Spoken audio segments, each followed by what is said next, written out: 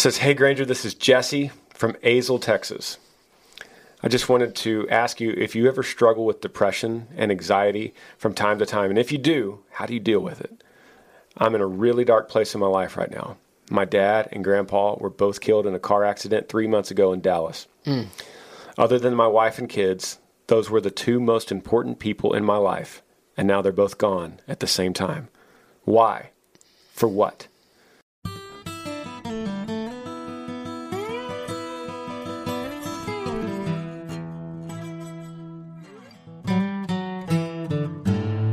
So many good things to talk about today, and one of my favorite people to talk about it with, Bernie Calcote, I'm back on the podcast. If you keep asking me, I'm going to keep coming. I'm not asking you. In fact, I'm like, you again. But people keep emailing That's saying, what I said. I want more Bernie. People comment and say, bring Bernie back. And so that's what I'm doing. You could email me anything you want. GrangerSmithPodcast@gmail.com. If you have a question, I will answer it. And Bernie is one of the best people to talk about your questions with. We go back 20 plus years of friendship, of dissecting life's problems of our own together. We've sat around many times and had a beer or two and discussed something deep in our lives. Or many phone calls. I've called you and said, Bernie, I got to talk to you about something, man. Something going on in my life. Can you help me? And you've done the same back to me. And I love your advice. And what's odd about Granger and I is that although our lives look very different, I feel like we have experienced some things just across the board that are very similar in life. And so that's very much helped us. It's like, oh, you're going through that? Man, I'm going through that. Oh, you turned me on to this and this, So, yeah, we have, I think that's a good way to put it, because, guys, we don't have answers for you. We can dissect your questions and bring our experience and discuss them. That's what we can do. And we hope that you take, some encouragement and some inspiration from it to dig into God's Word, dig into community, find some stillness, and that's where you're going to find your answers. Find your way out of being stuck, or trying to make a hard decision, or trying to get started. How do we start something that we've been wanting to do? And like you said last week, what this would be really cool is if one day we hosted a live podcast, me and you, and answered people's questions live, had a live studio audience, and people could stand up on a microphone and then you could ask your question, and then we could ask a couple back to get the full story. But what I want this podcast to be, wherever you're listening, thank you for tuning in.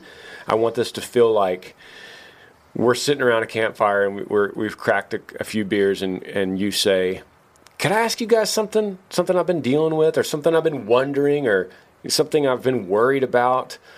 And we could go, let's dissect this, and take a long time to answer it.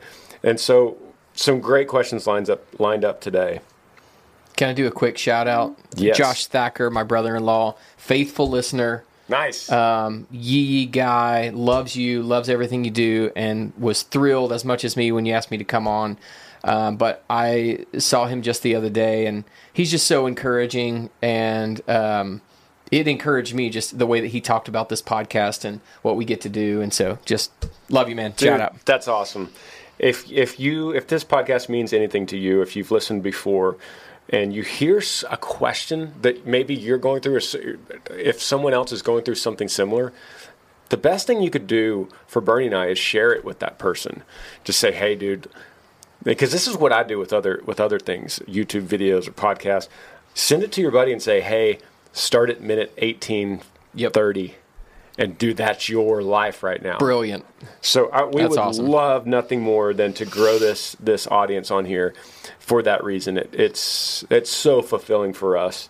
And by the way, one time someone said on a comment, they said, "Granger, be careful dealing with these people and their questions, because you don't want to get pulled down into this dark world of dealing with their anxiety." And I just thought, man, that's my calling. Yep. To some level. Like, bring it on.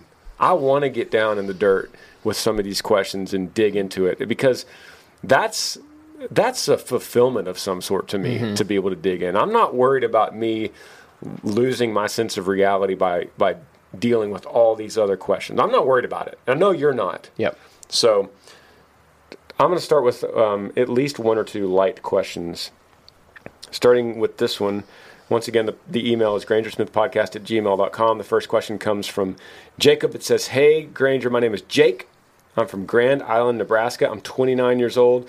My question is, have you ever done any fishing in Nebraska? If so, where? If not, you should check out some of the canals here if you're into catfish. What are your favorite things to fish for? And what type of big fish are there in Texas? Thanks for your podcast. I enjoy watching." Thank you, Jake. I have not. I've been to Nebraska many, many times to tour, but I've never fished there.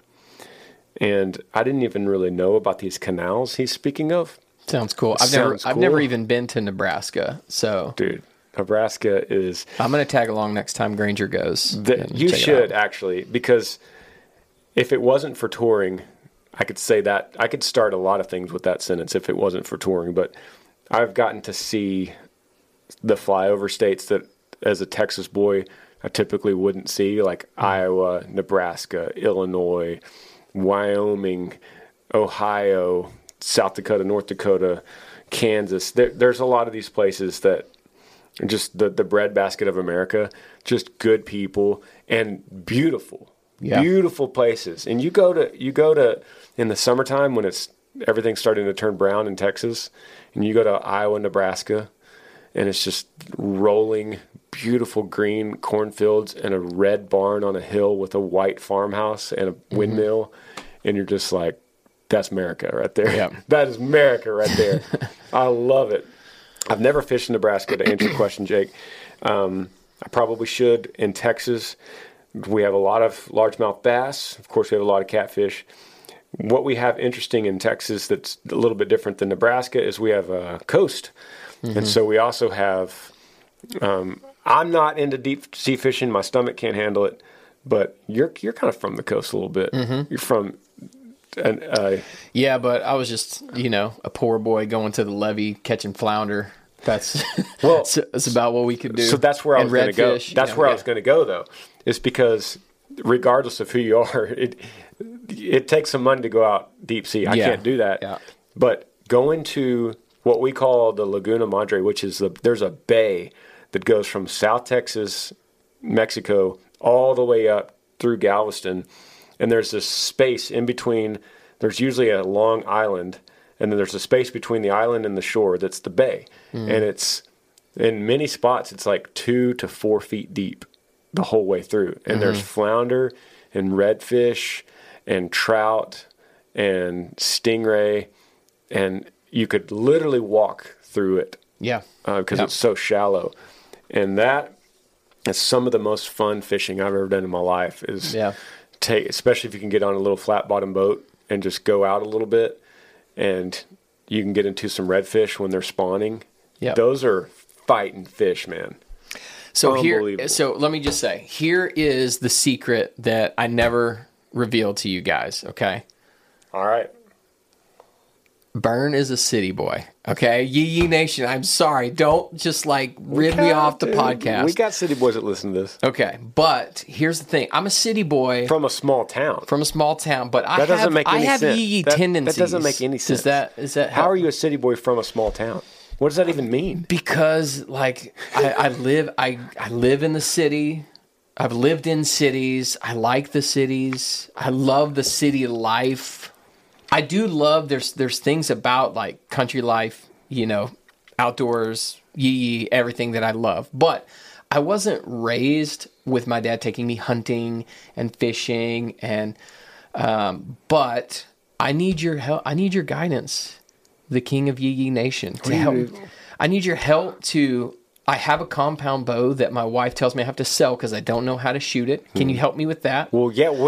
You've been to Yee Farm. We have targets right out here for that. We actually have a rack 2 doors over where we're sitting. That's a rack that holds compound bows. Okay, you guys are going to witness this. There's going to be the slow conversion to I know how to do outdoor stuff better than I do now. I used to fish more than I do, but Easy. Dude, easy. Easy. Okay. Bring the bow. Next time you do the podcast, bring your bow. We'll make sure it's set up right. And then we have targets right out here. Parker goes out as a stress relief and shoots his compound bow. And that's the easiest thing you could have said to me. If you said, I have a fly rod or I have a new deer rifle, that takes a lot more effort to do those things. Well, I want to know how to do those things too. I did go fly fishing in Park City on the Provo River last September, and I caught like 5 trout. It was like one of the best experiences ever. I did have a guide, but you know, all right. we all got guides in life, right? Yeah. And it was really awesome. So I am from the city, I confess, but I'm here to learn more about the country boy life. Let's go, dude. Teach me your ways. Country life is in your heart, not in your closet. We like to say that a lot here. Okay. It's not about. There's plenty of country dudes that are trapped because of work and family. Usually, they're trapped in a concrete jungle, and then there's plenty of people that live on farms and ranches that don't know anything about it. Yeah. So it goes both ways. Yeah, you're right. I know you. You're from a small town. Just because your dad didn't take you hunting and fishing does not change anything about what's in your heart. Yeah. Right? You're right. That might have been the best piece of this whole question, what you brought up. Thank you, Jake. So, Burn, do you want to take the reins here on some of these subjects on these emails that I have? Yeah, sure. Why not? We have pulled in too many directions. Ooh. We have history question. We have Granger, I need some advice. We have promotion. We have alcoholic veteran needs help. We have a please read in all caps, and we have faith and friends, fan reactions. We have playing overseas. Some of these are ones we didn't answer from last week's podcast when you were here. Anything stick out? I want to go to the first one, but before we do that, I want to go to the please read, because I don't want people thinking that if they're more creative with their subject line, we're going to pick it. It's just, hey, I like that. What are we feeling here? Let's go with it. It says, hey, Granger, this is Jesse from Azle, Texas. I just wanted to ask you if you ever struggle with depression and anxiety from time to time. And if you do, how do you deal with it? I'm in a really dark place in my life right now. My dad and grandpa were both killed in a car accident 3 months ago in Dallas. Other than my wife and kids, those were the 2 most important people in my life. And now they're both gone at the same time. Why? For what? Why couldn't they stay here to get to know their grandchildren better? I know it's all part of God's plan, but I still struggle with it every day, and sometimes it makes life really difficult. One thing that does help me is when I'm down is cranking up Dirt Road Driveway or Remington while I'm cruising some back roads in the small towns. I know both of those albums better than my own 2 hands. It says, anyways, thanks for all you do and continue to do. I love country things. Keep up the great work, Jesse. Thank you, Jesse, for your kind words. You didn't have to put those in there into this email, but thank you for that. Excellent question. So relevant to human beings. So natural for you to feel that way. I'm going to first of all validate your feelings here and just say it's natural for you to lose your dad and your grandpa in a car accident 3 months ago. And it's natural for you to say, why? For what? Why couldn't they be here to get to know their grandchildren? So you are justified in thinking that. Now, me and Bernie are going to take you in a new direction, but I first wanted to validate this, and I also want to say I'm so sorry for your loss. We struggle as humans. We will have struggle. We will have suffering. We will have pain. If we haven't already, or if we're not currently going through it, then we will. Why? Because we're humans, and that's what's promised in a fallen world. But there's a big but here. We each have our own struggles and our own story in our own way. Meaning, whatever I've gone through and whatever Bernie's gone through, we cannot directly relate to losing a dad and a granddad in a car accident at the same time. Because that is your story, and that is your pain and your loss.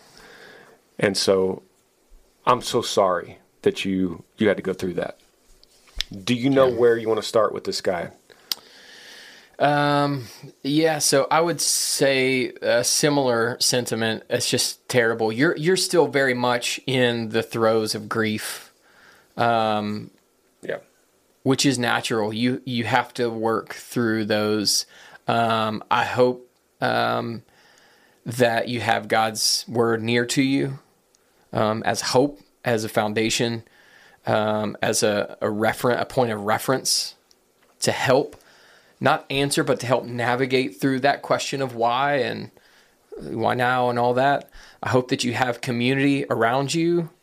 And also, I know that when we've lost people, that counseling is very helpful, to help,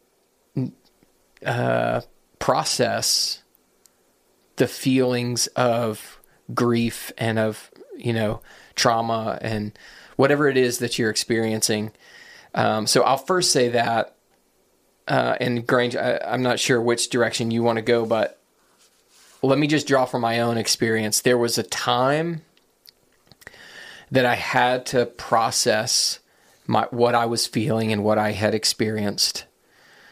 And I think I've mentioned this on the podcast before. There was a time where I had to let my feelings go, and I had to remember the standards that I had for my life, and that my standards were going to dictate my life, mind, body, and spirit. My standards were going to dictate how I live those out versus letting my feelings continue to be the thing that talked to me, that directed my actions. And I know that everybody has the timing of that is going to be very different for each of us.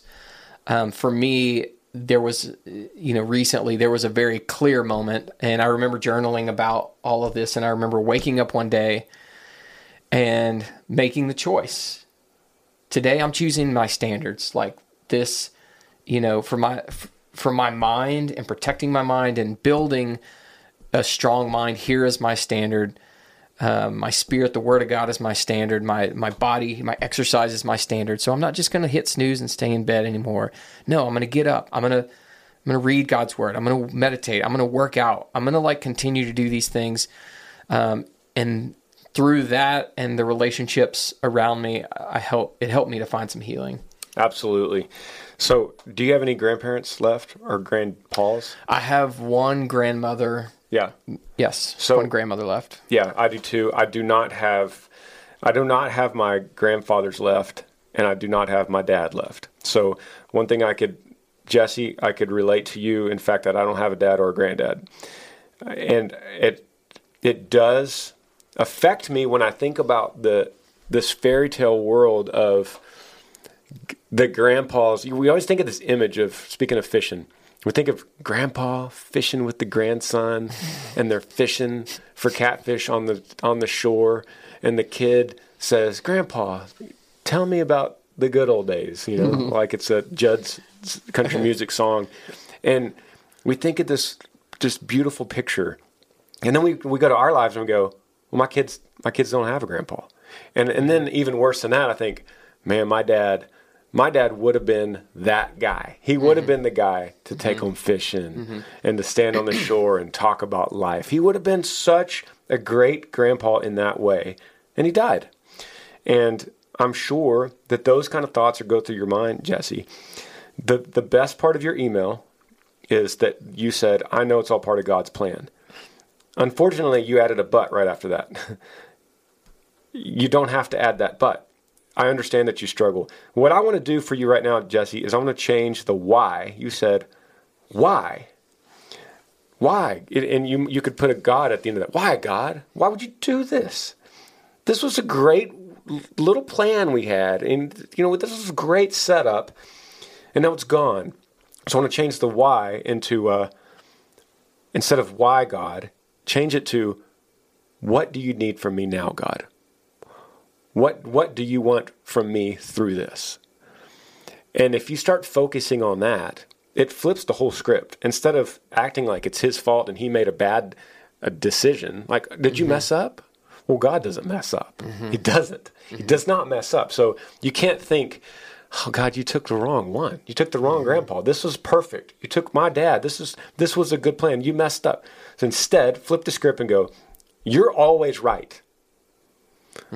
So what do I need to do with this plan, this purpose, this life that you have now rolled out for me that's a little bit different than I thought it was going to be? What do I do with this now? And it flips the script and puts it back on you to start listening to more and following more of that purpose and that plan. And there's a million directions you can go, but when you flip it from, you messed up, God, why'd you do this? Which is a sentiment that everyone could relate to. You flip it to, okay, this is the hand I was dealt now. What am I going to do with this? How am I going to carry on Dad and Grandpa's legacy and teach my kids? Where do I go from here? And your whole world opens up at that point. When you realize that it wasn't an accident that your grandpa and dad died. Now, a lot of people are going to disagree when they hear that, but I believe that God is sovereign. He's controlled. He controls everything. He has everything for a plan. He's the God of the living, because to God, all people are alive all the time. There is no death. I look at it like this. Have I told you the fish in the, we've talked a lot about fish. Oh, yeah. The fish in the mud puddle. Yeah. So it's like, look at it this way. This is how God sees it, because God doesn't see death. He sees us as eternal beings. So right now we're all in this muddy puddle. And I noticed this last summer when I was driving down this country road to get to the farm.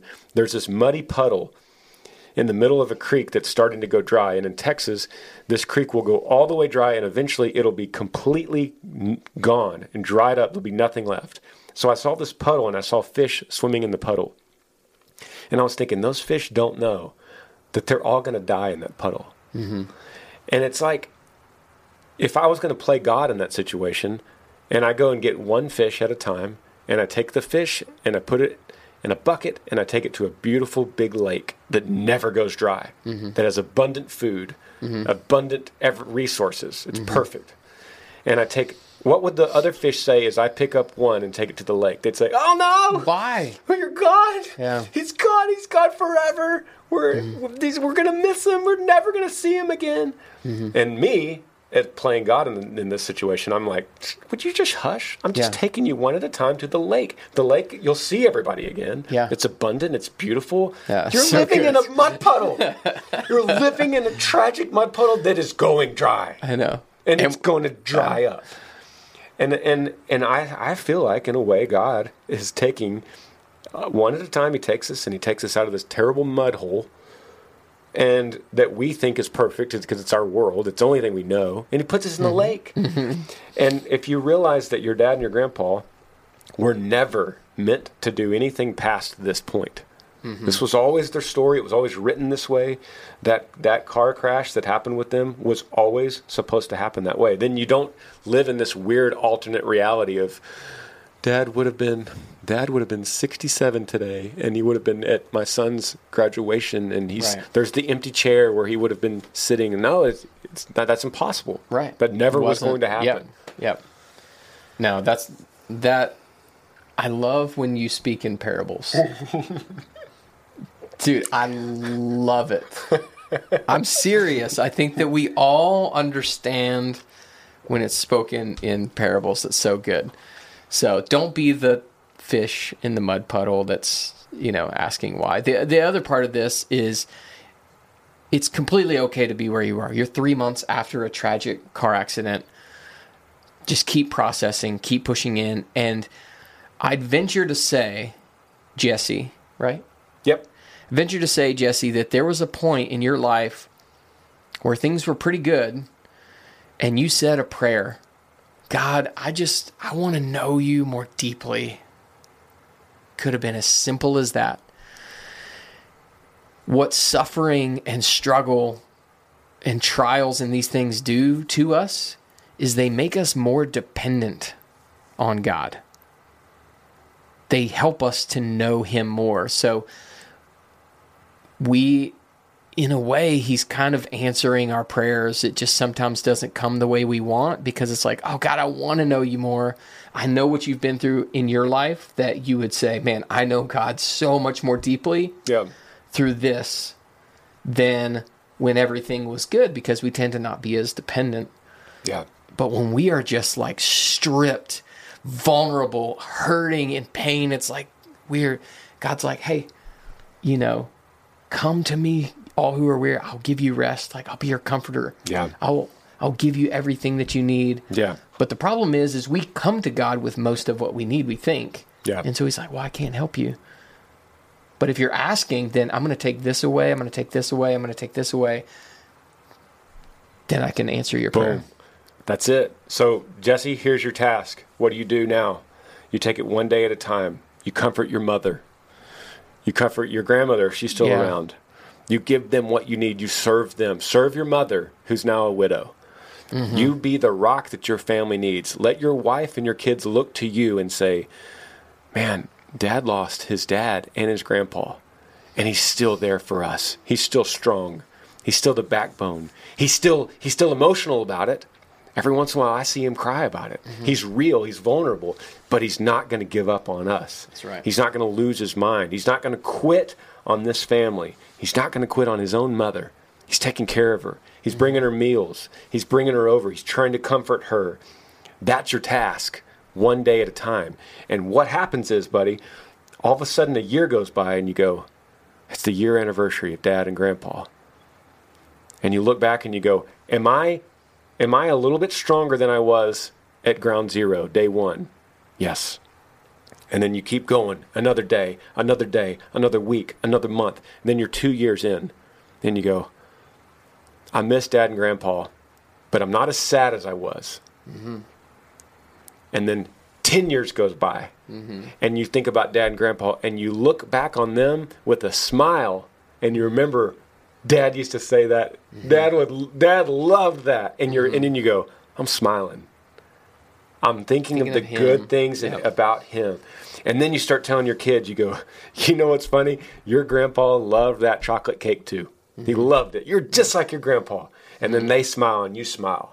And you're spreading that joy, and you're moving forward. You're never going to move on, because they're always a part of you. You're never going to forget them. You're never going to separate farther and farther till you think, I don't even remember my dad. That's never. You're going to go to your grave, buddy. You're going to go to your grave with a good, strong memory of your dad and his impact on your life. And we said on the last podcast, the level of your grief that you have for them equals the level of love that you had for them. Mm-hmm. So the fact that you're grieving means the fact that you loved them. And that is infinitely more valuable, that you loved them and then they impacted you. And you carry on now that legacy. That's your blood, man. That is your genetics, that you're carrying on their name, you're passing on to your kids. And that is powerful. And that is how you fight this anxiety and depression day by day by day. Quick break, be right back.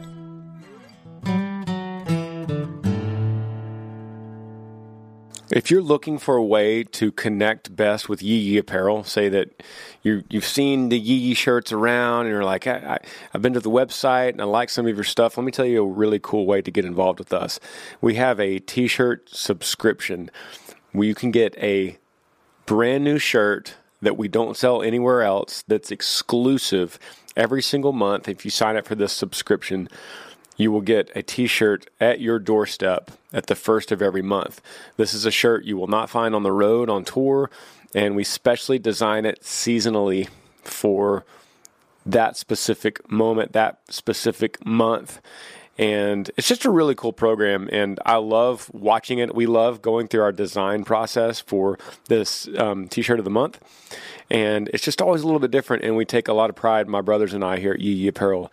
We take a little bit extra pride with our subscription service, just because that's in a way, that's like our apparel fan club. I have my fan club at yeeyenation.com, which is music related and life related to me, yeeyenation.com.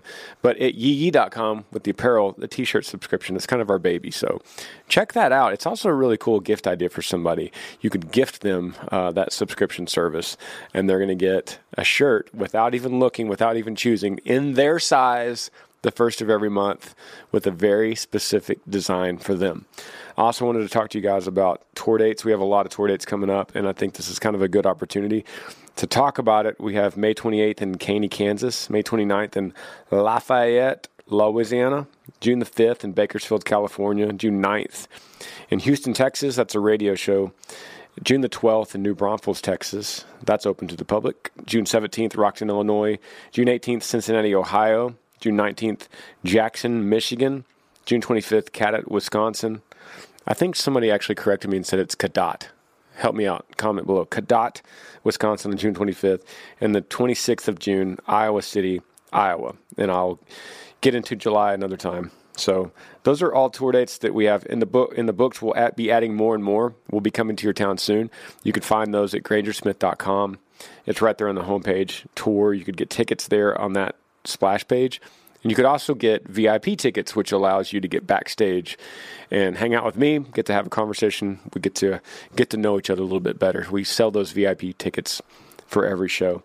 If you can't do any of that, if you have no way of getting to my show, and there's no way we're coming to you because you live in Hong Kong, I don't know where you live, but in a place that we would never tour, at least anytime in the near future, you can go to cameo.com and find me on Cameo, and you could book me for a personal video message that I'll send to you. I could say whatever you need. Could be Happy Father's Day, could be Happy Birthday, could be some kind of encouragement that you might need. But I love Cameo. I've been doing it a couple years now. I check that app daily to look for your messages and to send out little FaceTime video messages to you. So it's a really cool way to connect. Yeah, so back to the podcast with Old Burns. Yee yee.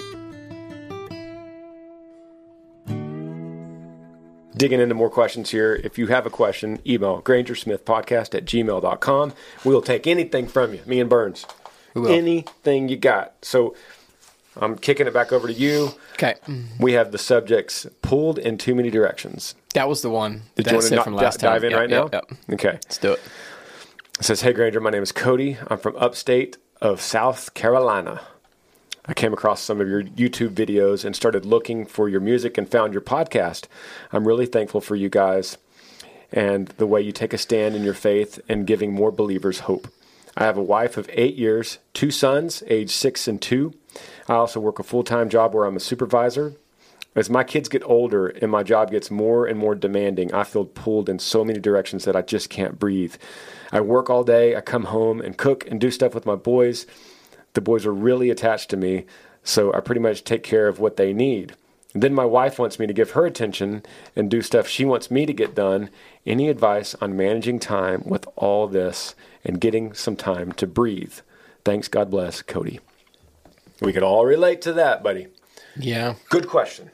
Great question. Yeah. I'm sure there's a lot of folks out there, especially in our culture, that are stretched thin and stuffed full too much. Yeah.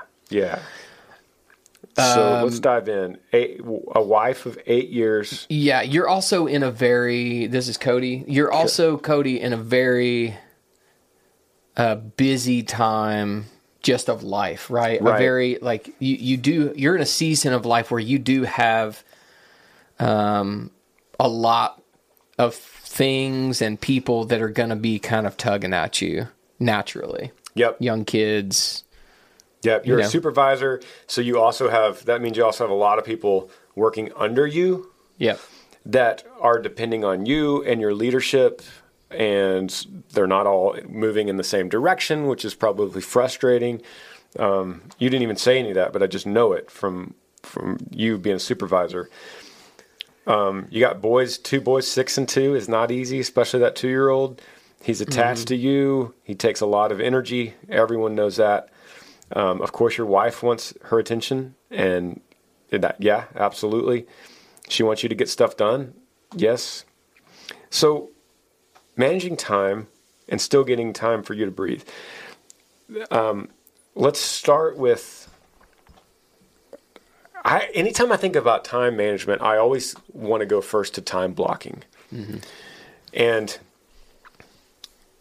what I would recommend, Cody, is going through a 7-day period, 1 week of First of all, without changing anything, without doing anything differently than your current life, start writing down your full day and what you're doing and how many hours you're doing it.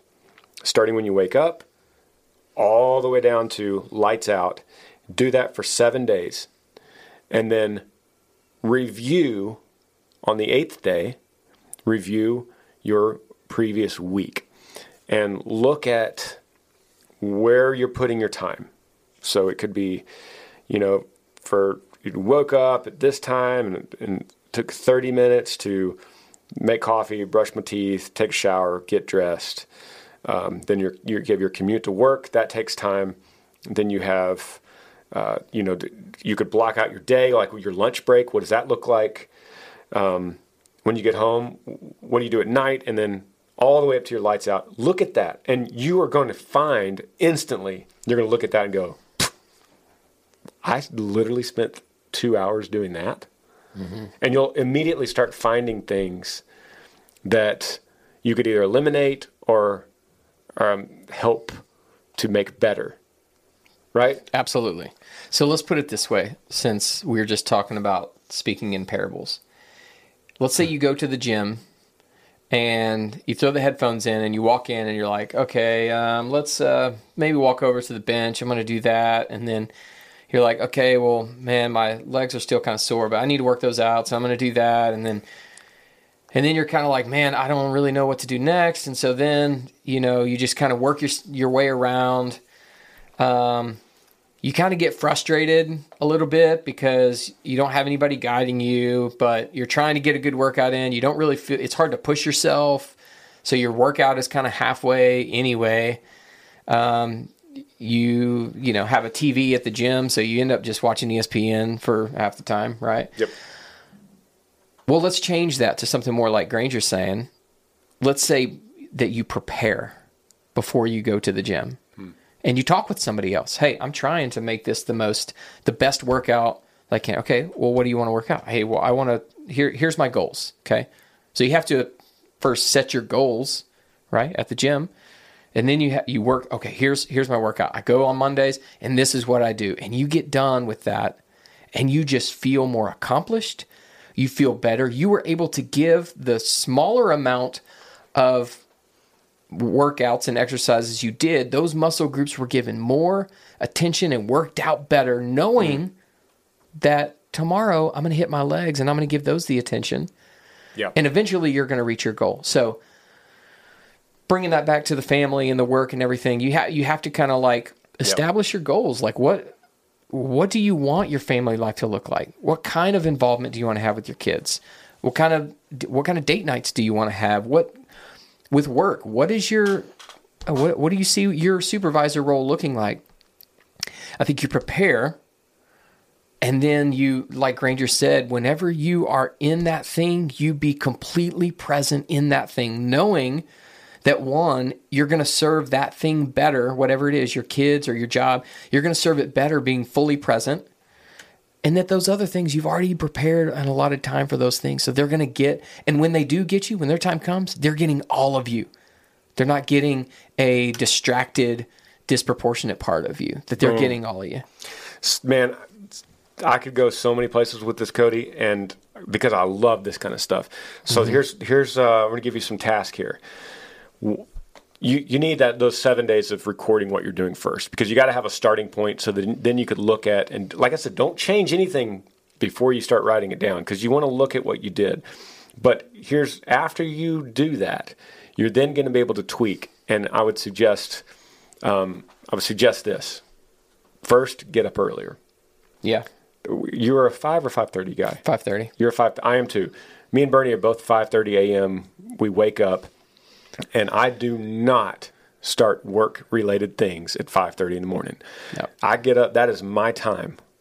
Cody, you need your time. If you want time to breathe, look at this. When you get on an airplane and they say in case of a low-pressure situation, they're going to drop mask out, you put your mask on you first, and then you put the mask on your children.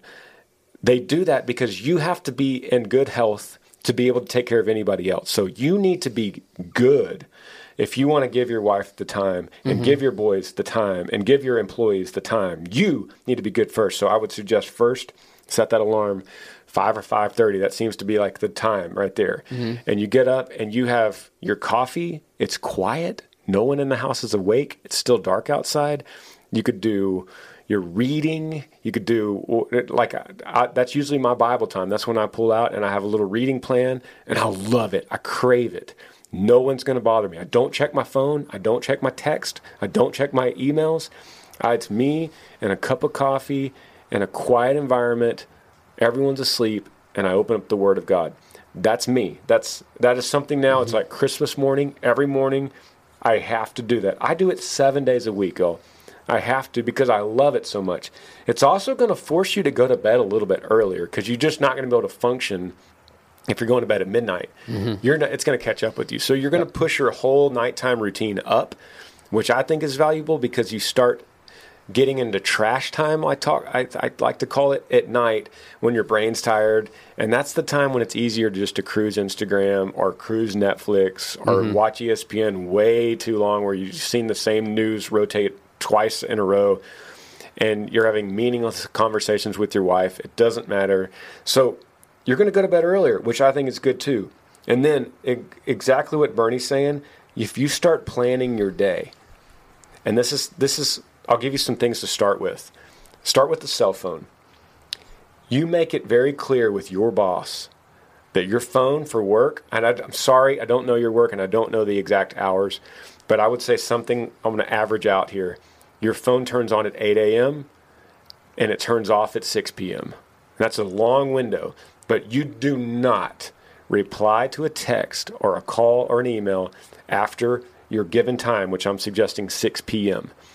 We're actually we're building a house right now, and the construction supervisor, when I first met him day one, he said, "What's up, man?" He was a super cool guy named Rob. We met, we talked, and he said, "Just so you know, I have family time, so my phone comes on at 8 a.m. and it cuts off at 6 p.m. I'm just not going to reply after that." He made it clear. It wasn't rude, and I respected that, and to this day, I'll think of something, I need to ask Rob, and I'll look at my watch, and it's 6:05. I don't text him. I don't call him. I got to wait till tomorrow. You establish how people treat you and how people communicate with you from the way you respond to them. Yep. And no one is going to blame you. You're not a 24/7 guy, man. You can't be that. You can't have your phone on your nightstand and answer it at midnight because there's a problem at work. Like I said, I don't know what your job is. If you're a brain surgeon, it's just it's going to be different. But start with your cell phone and establish your times when it's on for work. And do not deviate from that. If you have your weekends off and you're with your boys, you're not looking at your phone work-related. Yep. The second thing I would do is schedule, just like Bernie said, schedule your entire week. And you could do it daily. You could do it during your 5:30 when you wake up and you're having your coffee. That could be a good time to say, all right, what am I going to do today? And there's so many good apps for reminders and checklists and to-do lists. You go, okay, I got this, I got this meeting, I get this. It's going to be a busy day because of this, and here's my lunch. And then you look at that, and it's no more, no less than what you write down. And then your wife, schedule her in there.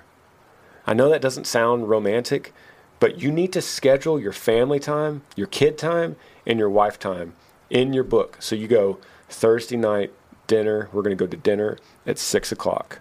And you're going to put that, and nothing will take you out. That is your schedule. So if your boss calls and goes, hey, I actually need you to work late, you go, I'm so sorry. I have something I cannot get out of on Thursday. Because it's in your schedule. You're going to dinner with your wife. You're giving, and when you're with her at dinner, the phone's down, and it's, babe, tell me about your day. You're soaking in her. It's a good adult conversation. And you do the same thing with your kids. You schedule your kids' times. You don't have to always do this the rest of your life, but because you emailed me, Cody, you need to establish this early, and so you need to be regimented about it. Yep.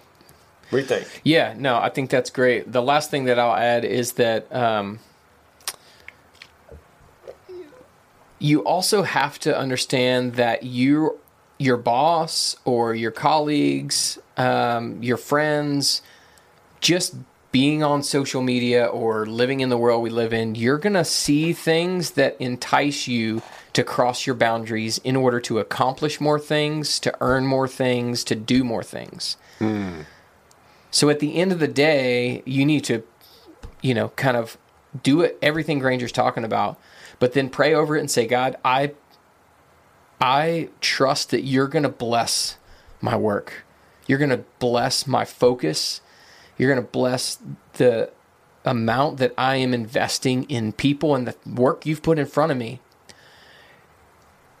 And what ends up coming, the reward that comes from that, you're going to find, and this is the tricky part, is to find contentment in what comes of it and not say, oh man, well, I know I said that 6 p.m. thing or whatever it was, but man, my boss said if I just work till 7 for the next month, I'm going to get this bonus or I'm going to get this new opportunity. And so, like you said, you stick to those things, not, out of like a militant nature, but you stick to them out of faithfulness to your priorities and saying, look, I'm content with the amount of money that I'm going to make because I'm not willing to give up the other things that I have prioritized, time with my family, space, margin in my day to like serve others and take a phone call or sit and talk with somebody that needs to talk with somebody. If I was just always go and stuff everything thin and want to accomplish more, I would basically have to say, hey, Granger, I can't talk right now. I'm working. Yep. But if you leave that margin and you're okay, you're just saying, hey, God's going to provide, and be content in that, because you're always going to see things that you can continue to just push those boundaries on, and it's just not really worth it. I've learned, you said the word contentment. I've learned in maturity that how important that word is, and biblically what that word means. Being content. Being content. Paul says, I have learned to be content in all circumstances. Yeah. So that is true maturity of a man, is knowing that there's always another opportunity, Cody. There's always another problem. There's always another bad situation with one of your employees. There's always another bonus you could be getting, always.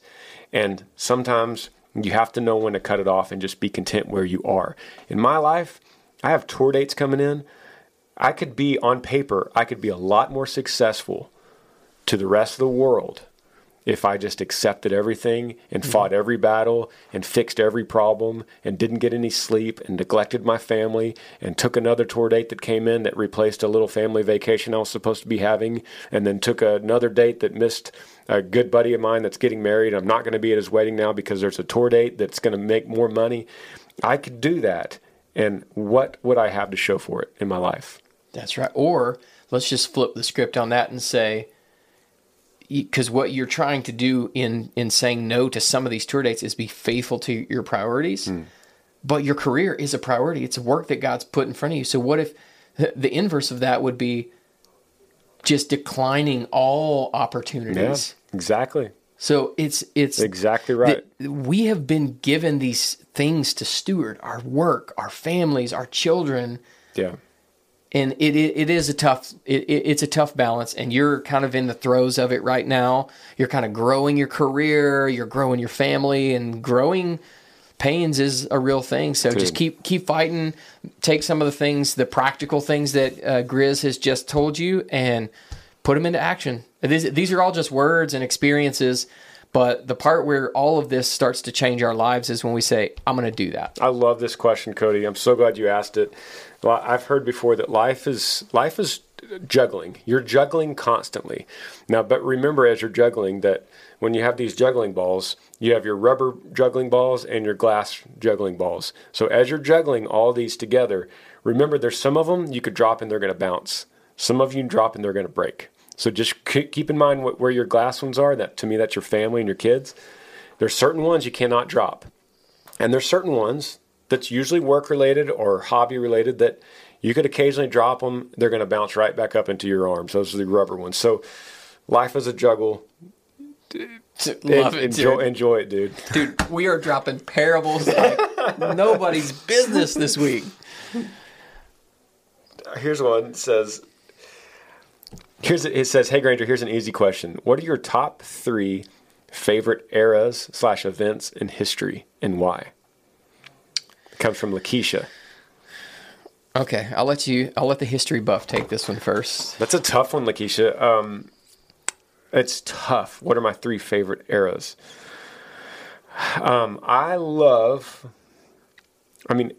Should we discount biblical times? I don't think you can. I think if we're talking about history, because wouldn't you want to see the life, the teachings of Christ, the 3 years of ministry of Christ? Yeah, we got to add that in there. I love that. And Bernie and I both look at Christianity as a historical event. So there's a difference. I know some of you have asked questions like about faith and spirituality and kind of thrown out the word religion. And I do want to say that I kind of reject the word religion when it comes to Christianity, because I'm religious when it comes to working out. I'm religious when it comes to making my tour list. My set list on tour. I'm religious when it comes to eating certain things and making my coffee and making my shakes. And so religion is a tough word. I like to throw that out. But we look at Christianity as a historical event. So our faith is based on the Word of God that we read in the Bible, but it's also backed by historical evidence. And so the reason I say that is because it's not a fairy dust religion that some man had a dream under a tree that an angel visited him and spoke a prophecy, and we just believe it. Why? Because he said it, and we feel it. It's more than that. We believe it because it's a set of historical events that happened, but in front of eyewitnesses that wrote it down during the lifetime of other eyewitnesses. At one time during the resurrection, over 500 at one time, 500 people saw it. So I look at biblical history as a big backbone of the reason I believe it. Yeah. Yep. You like how I fit that all into this question? Yeah, that Bodie. Yeah, I was tracking with you. I would take that for sure. I think medieval times would be kind of cool. Yeah.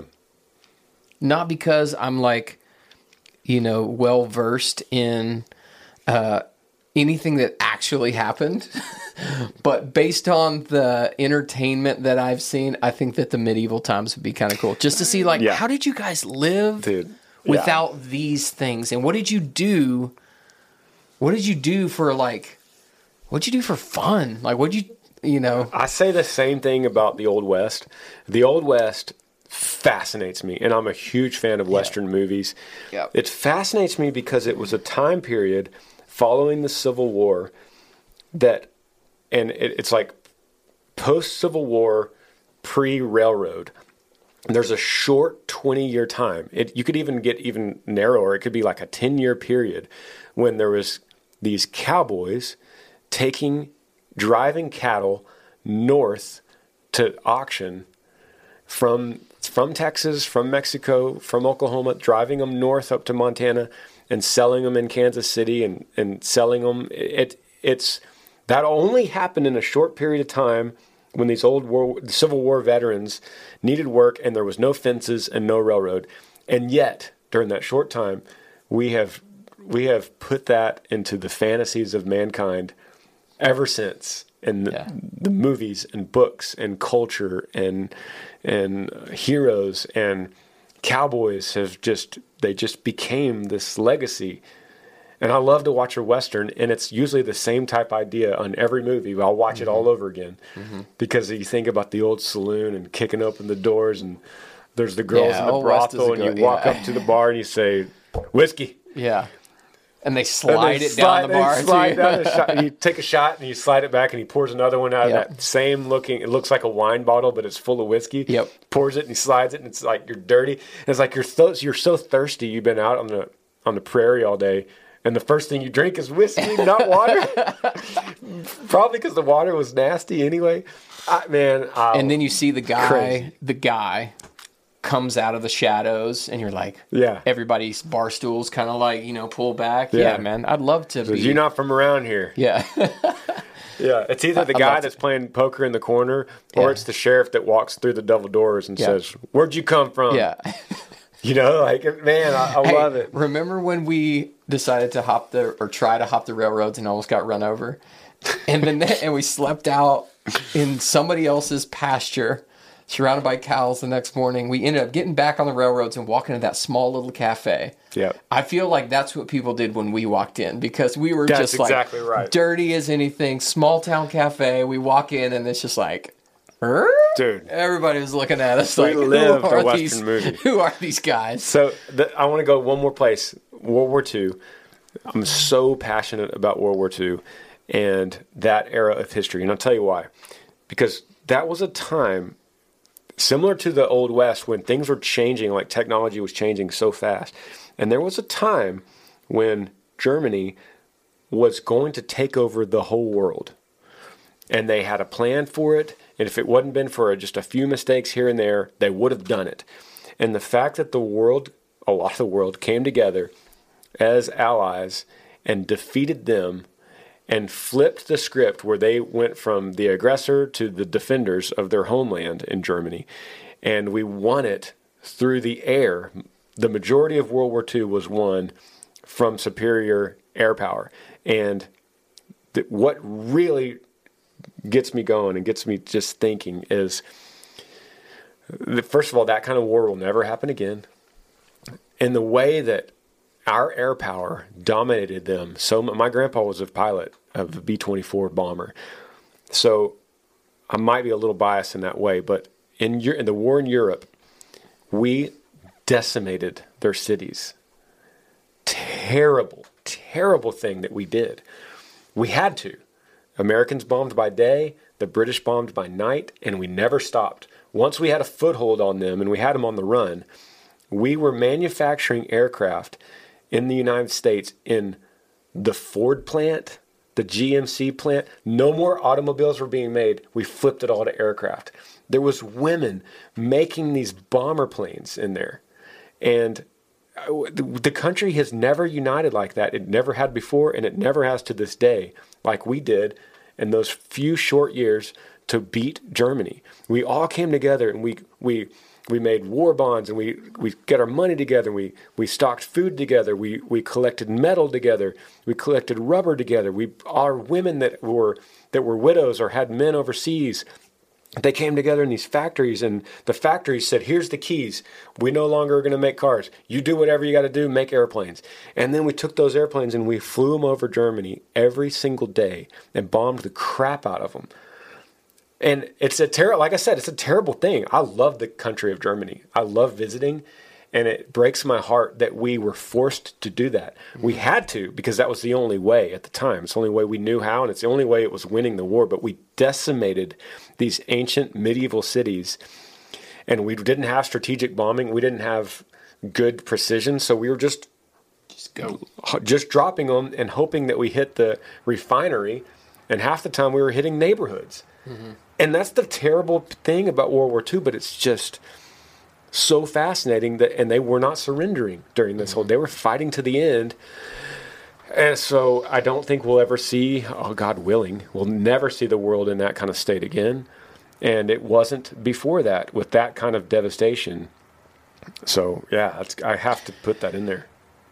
Let me ask you this. The B-24 music video, is it still up on the internet? Yeah, it is. Okay, go watch that if you haven't seen it.